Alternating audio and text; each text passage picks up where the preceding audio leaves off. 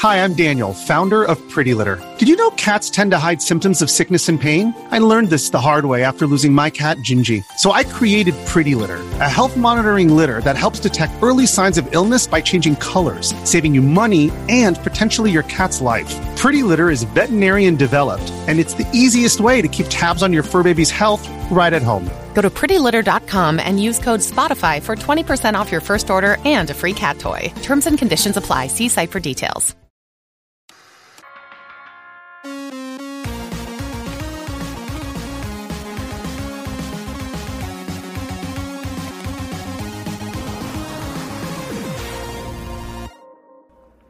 Hey, what's up, everybody? Welcome to this week's podcast. I did a little bit of traveling over the weekend, so I'm behind on some of the news write-ups. So if I missed anything this week, let me know in the comments, but most likely it's just in the midst of being written now, and I didn't have time to finish before this went live. But huge thank you to Smoke Monster and Ronnie for stepping up and writing articles while I was gone. But I got some really cool footage of stuff while I was away, and hopefully everything that I shot will be out in 2 separate videos within the next week. So sorry for being vague about it.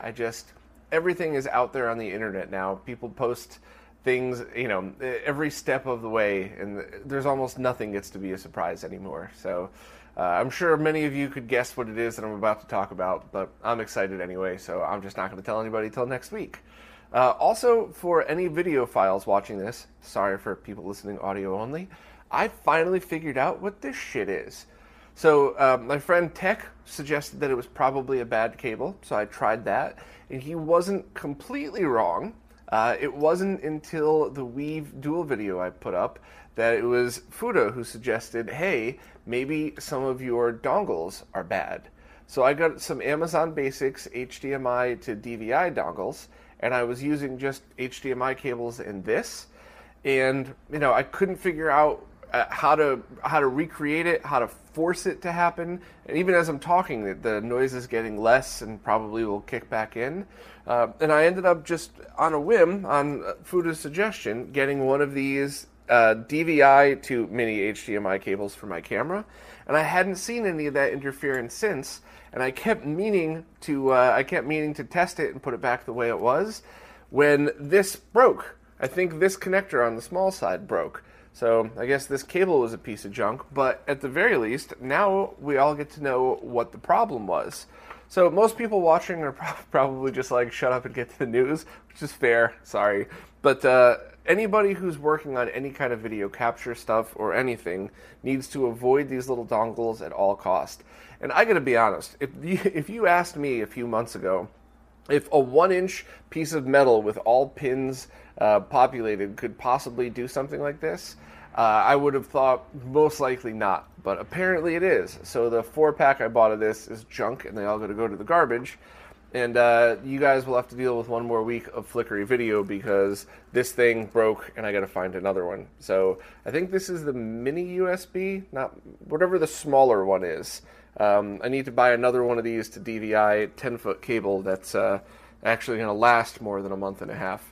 So I thought that was pretty neat. I thought a lot of people that had commented about it might want to know, because the people that commented didn't do it in a complainy way. They did it like, hey, what is that? Maybe we could help. Maybe we could figure this out. So, hey, thank you very much to everybody who tried to suggest things. Thanks to Tech and Fuda. And now we finally solved it. I just got to buy another cable so it stops doing it. First up, last week, the Mr. platform got a Famicom Disk System core, which is really cool because a lot of those games have audio that's way better than the US cartridges that we heard. The 2 ones, for me personally at least, that really stand out are Zelda and Metroid. And while it's not as huge of a difference as like the MSU audio for Super Nintendo, it's still something that any major fan of those games would definitely enjoy. So it's just one more reason that if you're into tinkering, now's the time to get the Mr. platform, because it's just constantly evolving. And while things aren't perfectly polished yet, they're getting there. So thanks very much to Risha, for working on this, and I'm looking forward to see what comes next with this thing. The FPGA-based Amiga called the Vampire was just shown booting up for the first time. And this is a completely standalone, all-in-one FPGA-based Amiga. And I guess the plan is by probably sometime next year for the company to release these boards for sale so that people can buy their own brand new Amiga, essentially. So I'm happy to see a lot more of these FPGA consoles come about. I just hope that people take accuracy as seriously as the Kevtrices of the world, because that's kind of the whole point of doing this over software. There's so many amazing software emulators out there, and being able to have a cycle-accurate version, as close as realistically possible, allows for playing off original cartridges, no lag, and all that wonderful stuff. So, Amiga fans looking for an FPGA-based replacement might be in luck next year. Smoke Monster posted a very good write-up that explains what exactly you need to run a Mister, and he really clarified the fact that you don't need an I/O board in order to take advantage of the cores. You really only need that at the moment if you're looking for analog output. Now, there's some other advantages to that, but the whole point of this post is that if you just buy the DE10 Nano, a fan is definitely suggested, so a 3D printed fan mount is a good idea, and an SD-RAM board, you could have access to pretty much everything you need, and at the moment, the only thing you'd really be missing is analog video output. I think that's going to change in the future when the I/O boards start to include things like controller adapters and all that. So I think that fact alone makes this post even more relevant. So if you were looking to get into any kind of Mister testing, and you really just, you didn't want to wait for an I/O board, or you didn't know what to get, you could totally just pick one up now and start working on one, especially if you're a developer who's looking to work on one but didn't have the access to the I/O stuff. You could still pick one of these up and get going without having to worry. So thanks to Smoke Monster for clarifying that for all of us, and for continuing to fly the flag. I'm really glad that this is getting more out in the open for people to work on. I recently posted an interview with Patrick Gravier, aka Save On Pat, the Sony BVM technician that's been helping us out for all these years. And it was awesome meeting him in person. He's a super nice guy, had a million great stories to tell, had a very cool lab, and I'm really happy that I got the opportunity to fly out there and interview him. He requested that it be audio only, so for all the people that keep complaining, the guy was nice enough to invite me in and allow me to do an interview. I'm not going to push it. That's not who I am. So I didn't bust his chops about it. And I had an absolute great time talking to him. I think anybody that tinkers with these things, or really just loves hearing some behind-the-scenes tech stories, would definitely like it. It is audio only, so for people that prefer to listen on YouTube, I put some kind of neat CRT interference in the background and have a scrolling logo to prevent burn-in. But I imagine that many people will be listening to this audio only, just to make it easier. So all of those links, of course, are there as well, including just the direct download link. So even if you don't have a podcast app.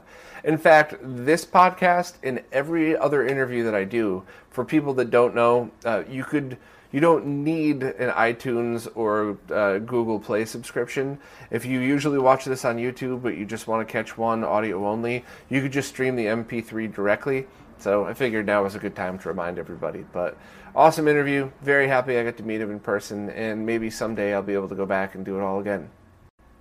Raisha has just implemented Firebrand X's custom Nest palettes into the Mister core, which I think is absolutely awesome, and that's something I was missing when I was playing around with it.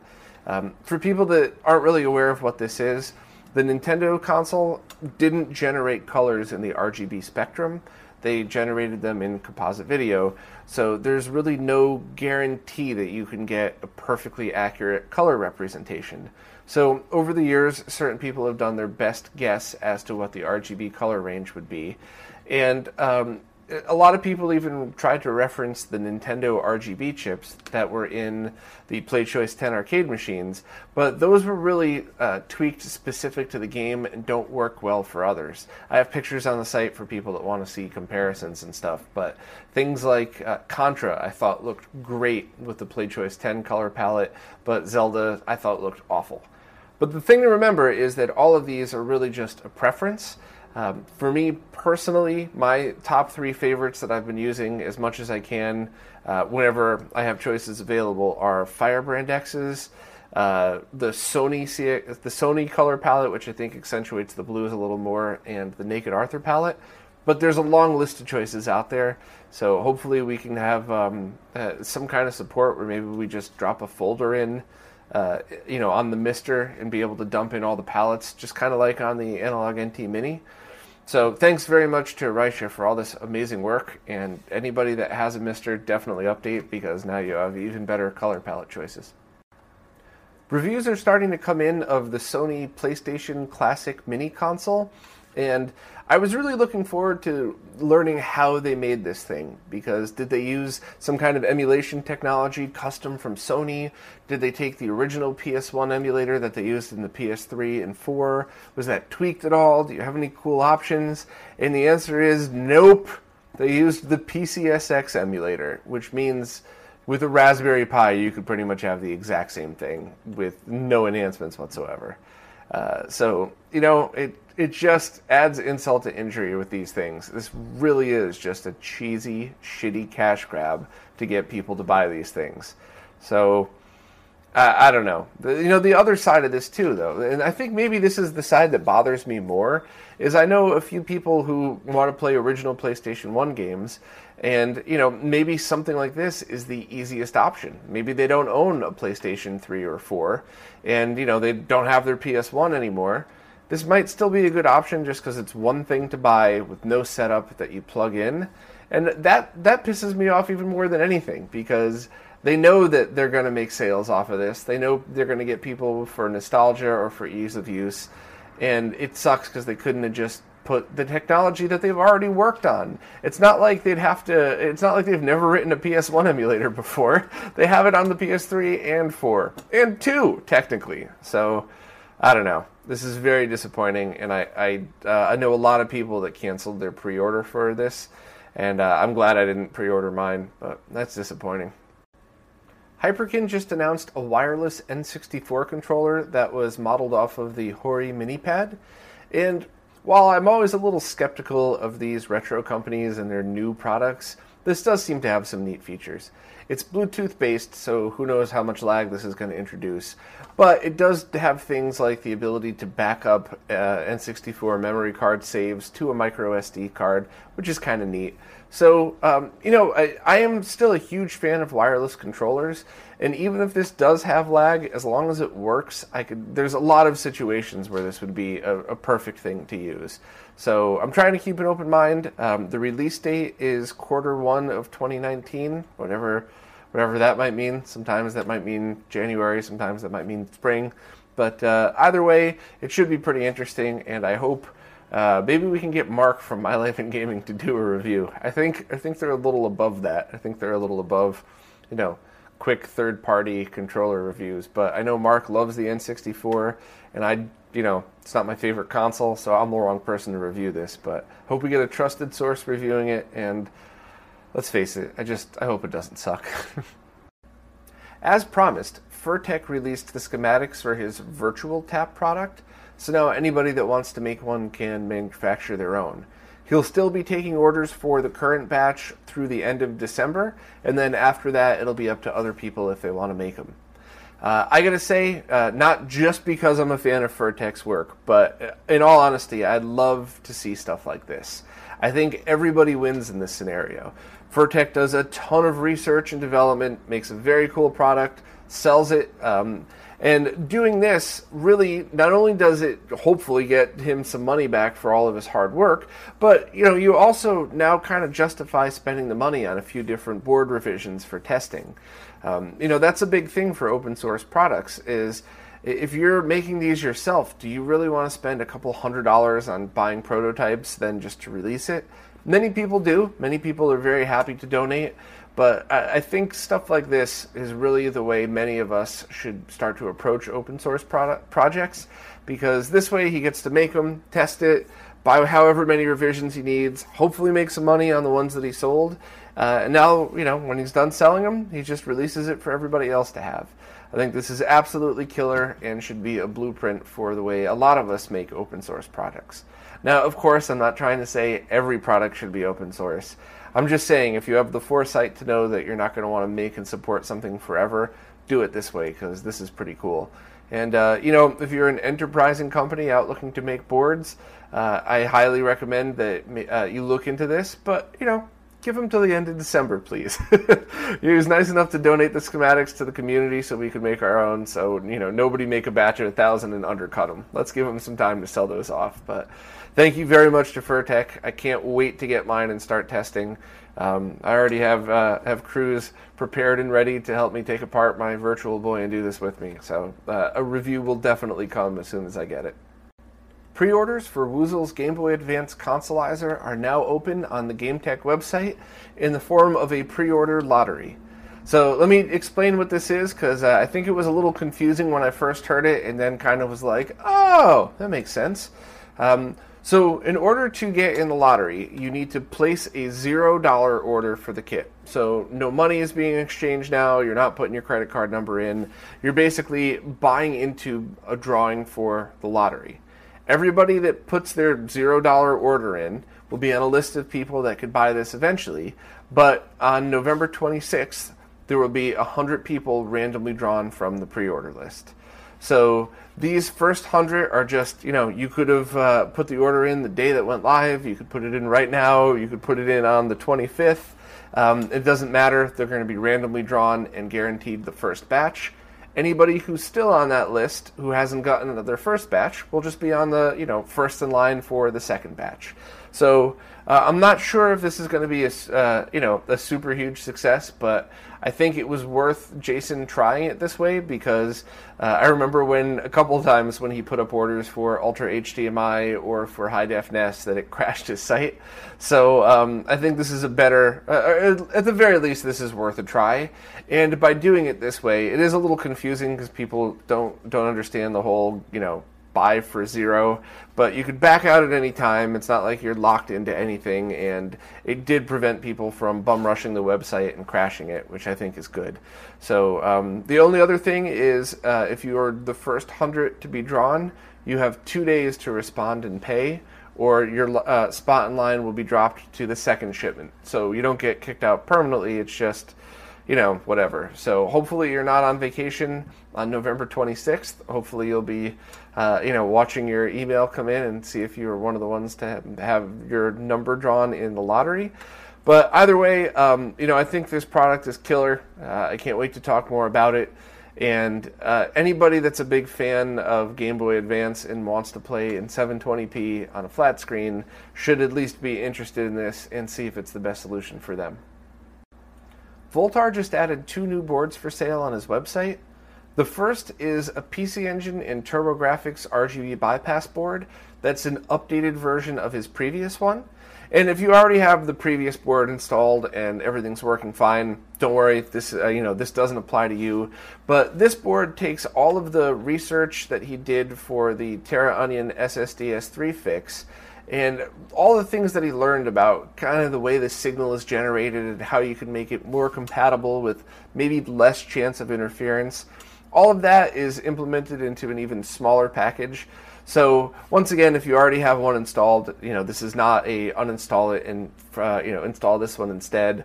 This is definitely for people that maybe have been waiting on it, or maybe had an older mod installed that maybe a 7.3.14 mod that was looking to upgrade to a better one. So, it's pretty cool that he was able to take all those tremendous hours of research that got wasted when Terra Onion didn't pay him and stopped returning his emails.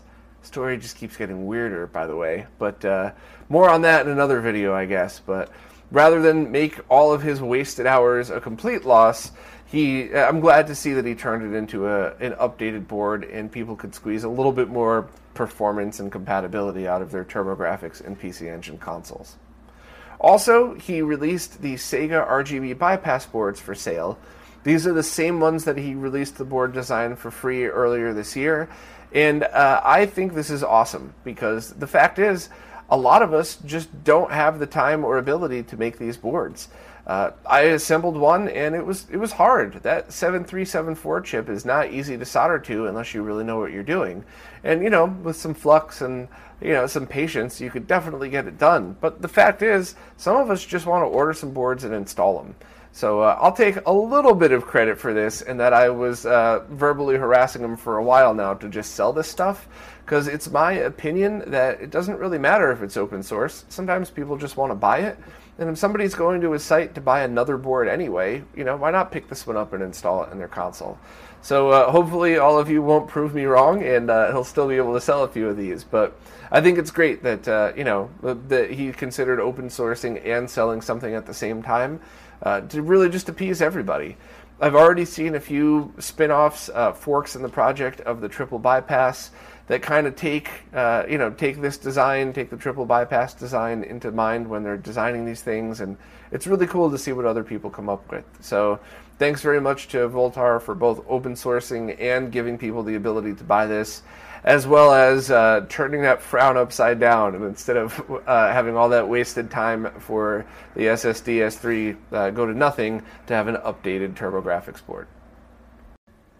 Smoke Monster was a guest on the My Life in Gaming live stream on Sunday, and he was on talking about the Mr. Project and everything else Smoke Monstery.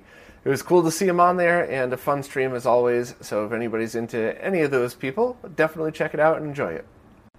The Real Phoenix just posted a 3D print design for a G-SCART Switch wall mount, and the design is up for free on Thingiverse. And when I was writing the article, I realized that the last G-SCART Switch mount by Chris came out before I started writing articles. So I included both of them in this. Both are free and available on Thingiverse. And the Real Phoenix's design looks like it has brackets that bolt to the wall that you kind of sit the G-SCART Switch into. And Chris's design has it so you bolt it in and affix the Switch itself to the wall. I think there's needs for both of them, and now we have free choices donated to us by these two awesome people. So thank both of them very much. Check out the links and see which might fit your designs or your solutions better. I think I'd probably want one of each depending on what my permanent setup's going to be.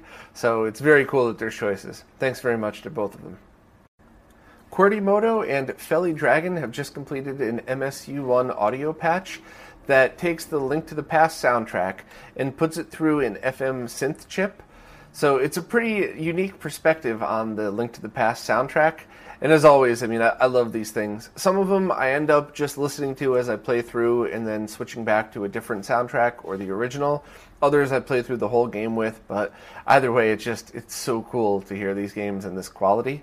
Anybody that's looking to do this for their Link to the Past, the best thing to do is to just try to find one pre-patched, or use the link on the Zeldix.net forum to build your own, and then just swap out the music files from that one to this one. Also, on a side note, I found this very awesome A Link to the Past recreation of the title screen. So anybody who's into that kind of artwork, I put the link down below. It's a free desktop background from DeviantArt, and it's Jar3D226 is the creator of it. So much awesomeness going around in this one post, but definitely take a look for yourselves if you're interested. 8BitDo just announced a wireless adapter for the Switch that allows you to connect original GameCube controllers or any of the Wii Classic controllers, so the ones that would plug into the bottom of the Wiimote. This one device will connect wirelessly to the Switch. They claim it's a lag-free adapter, but I'm a bit skeptical because you first have to convert the controller that you're using to Bluetooth and then send that wirelessly. So we'll see. Maybe they magically have figured out a way to do that with zero lag, but either way, this stuff's always interesting, and there's always a need for some people for this stuff. And I love choices. So if you're into this, December 7th for around $20, and the Amazon pre-order page is in that same write-up. And it went out of stock and back in stock, and I guess out of stock again since I posted this. So I would just check back and see. Mobius Strip Tech has just announced an unofficial adapter that allows you to use the Genesis HD RetroVision cables into a PC Engine Duo. So, I just have to stress right off the bat, this is an unofficial adapter. It's not supported by HD RetroVision. If you build it wrong and break your HD RetroVision cables, they're not covered under warranty. Be afraid, kill it with fire, all that scary Newsty stuff. But if you know what you're doing, this could be a very, very handy adapter to have. I know a few people that want to use all of their consoles in component and really have it set up to use this Genesis HD RetroVision adapter for everything. So all you would really need is a DIN 8 cable, maybe just a short pigtail of that, wired into the board that Mobius has created, and then you just solder a mini DIN 9 connector to that, and he even has a 3D printed case that goes over it. So all of this stuff is available for free for anybody that wants to make it. Just keep in mind that every one of the HD RetroVision mini adapter cables have circuitry in them to match the signal to what their Genesis cables are supposed to accept. So this really is an expert-only solution, not because it's hard to assemble one of these, but because you really need to understand the voltages and the signals that are coming out of whatever RGB mod you have to your PC Engine in order for them to match what a Genesis output would be, so that the HD RetroVision cables can properly process this signal. So once again, I'm not trying to warn everybody off and tell everybody not to use it, but although it looks like a very simple thing to build, definitely expert only. Please know what you're doing with the voltage signals, otherwise you don't want to damage the HD RetroVision cables. But if you do know what you're doing, yeah, this is pretty cool. I like this stuff. Marcus has just released the latest official firmware for the open source scan converter, and this one's a pretty big update. It adds automatic input detection so that when you power it on, it automatically switches to whatever input's live, which is something that a lot of people didn't think could be done for a while. It adds a Game Boy Interface 360p preset, which is very cool because everybody who listens to this knows I'm a huge fan of the Game Boy Interface software. There's a 512x240 optimized mode, and some advanced timing parameter limits were increased. But in my opinion, the biggest addition of this is the ability to import profiles, and the number of profile slots has been increased to 15. So that means all of the meticulously researched profile timings that Firebrand X has looked into for all of the different consoles can now just be imported and named properly. And also, a lot of the arcade crews have figured out exact ways to get boards running through the OSSC where they wouldn't run at all through just the default mode. So, in my opinion, depending on how many people jump in for the profile import feature, this is probably the second biggest update, firmware update. I think the first, of course, was the inclusion of the 5X mode, 4 and 5X modes. I don't know if that would ever be able to be topped on this set of hardware, but automatic input detection's incredible, and like I said, for a while, people didn't think it could be done, and the profile import might not seem like much, but I think that was the one thing that really set the FrameMeister apart towards the end, was that when there started to be when people started to notice that the FrameMeister had a little lag, or maybe the colors weren't as good as the OSSC, to be able to load up Firebrand X's profiles was a huge game changer. You get perfect aspect ratio, everything looks right, and now the ability to do that on the OSSC, I think, is going to make a huge difference too, especially for streamers or anybody that captures footage for anything they're doing, like me for the videos that I make. I think this is pretty big. So thank you so much to Marcus for continuously putting out updates to this awesome product. It is definitely my favorite upscaler and one I will continue to use for a long time. So it's a big update, and everybody that owns an OSSC should definitely do it. Only other thing to mention, which might be a little confusing for people who haven't updated their firmware before, just a few tips. First, the bin file needs to be flashed to an SD card the same way that you would a Raspberry Pi image. So format the SD card to, the smaller the card, the better. I think I have a 1 gig or a 2 gig in mind. Format it FAT32, use Win32 Disk Imager or whatever your favorite disk imaging software is to flash the bin onto the card, and then put the card in the OSSC and boot the firmware update process from there. It's not as easy as just dropping the bin on the card. And there's 4 versions. One for OSSC with the audio built in, one for the old versions without audio, and then the Japanese menu versions of both as well. So very cool update, and there's going to be a lot of very happy open source scan converter owners with this one. In the past few weeks, there's been some cool updates to the NES LCD mod project, which allows you to use patched NES ROMs to use a light gun on a flat screen TV, which is awesome because for a long time people thought that was impossible. While I will be doing a video on it because I really think it's awesome and want to show it off, I figured it would be cool to just have a quick run-through for anybody who wants to be kept in the loop. So let me just run through this quickly. First, there are now patches available for Duck Hunt, Wild Gunman, Hogan's Alley, and Freedom Force. So I've heard some work better than others, but that's awesome. Download them and test away. From a hardware perspective, I've had much more luck with the Tomy brand gun than with the original or whatever other knockoff brand I bought. But from what I've heard, it really comes down to one of the components inside. So someone has posted a video and showed how they modified theirs, including the original zapper, so you might be able to still use that should you choose. It's something I'll test for myself soon and see if it really is as easy as replacing one component for compatibility. But with the guns that I've been using, the compatibility is perfect. It's not like it works sometimes and not others. I played Duck Hunt with a friend for like a half hour going back and forth. And I was able to get perfectly accurate shots the entire time from 8 feet away on a couch. So it's not like you have to sit 3 feet away from the screen. You really can have a true experience just on a flat screen. Also, it's integrated a lag tester.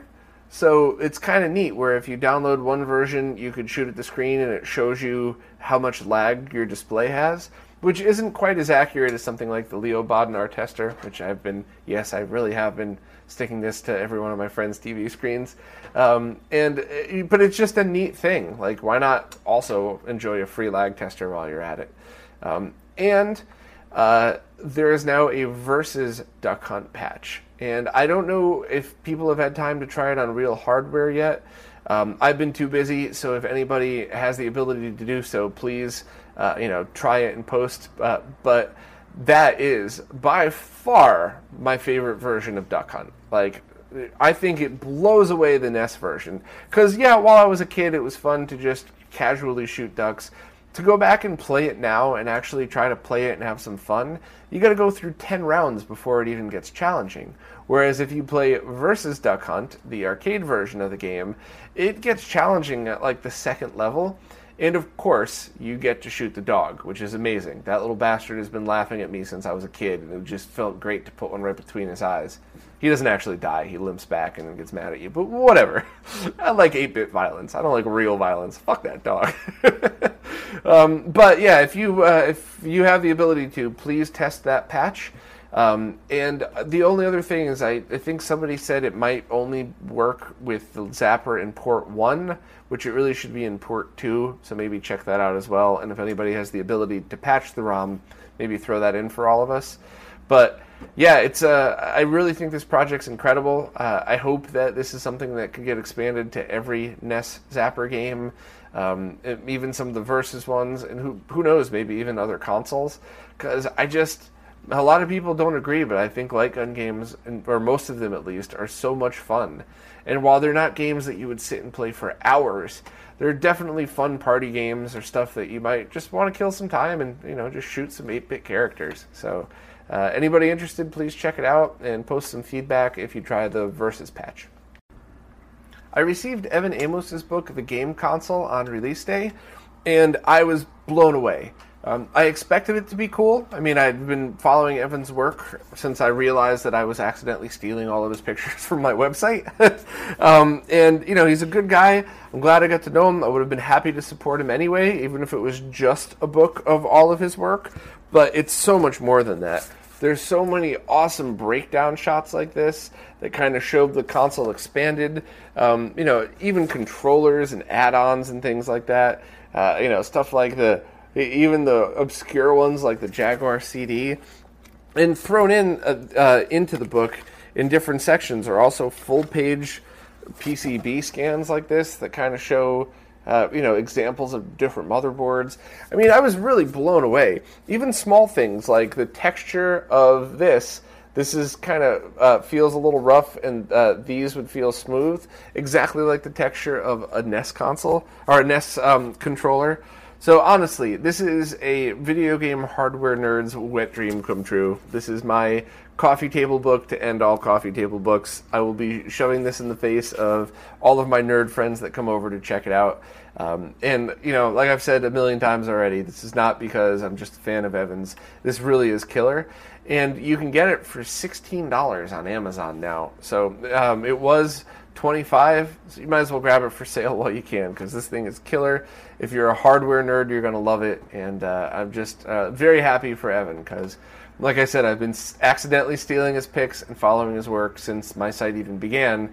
And I really hope this is a good selling thing for him, because he certainly deserves it. Well, that's about it for this week. I still have a few more posts to catch up on. If you think I forgot something awesome, please post down below and I'll look into it. There's 3 or 4 things that are currently queued up that I'm working on, but I just want to do a little bit more research and checking up, because I actually do look into everything that I post. I don't just word vomit into a blog and then talk about it the next week. And also, Eon teased an announcement with Citrus 3000 PSI, Dan. So that should be out tomorrow, November 15th. I'm interested to see what it is. I could kind of guess, because just based on who's teaming up with each other, but let's all guess together and see if we can figure out what it is, what the price is, what the features are, and I hope it's awesome. I mean, if it's coming from Dan, it's probably going to be pretty damn good, so we'll see, but I'm interested to check it out, and I guess that'll definitely be something I talk about next week, so I'll see you guys next time.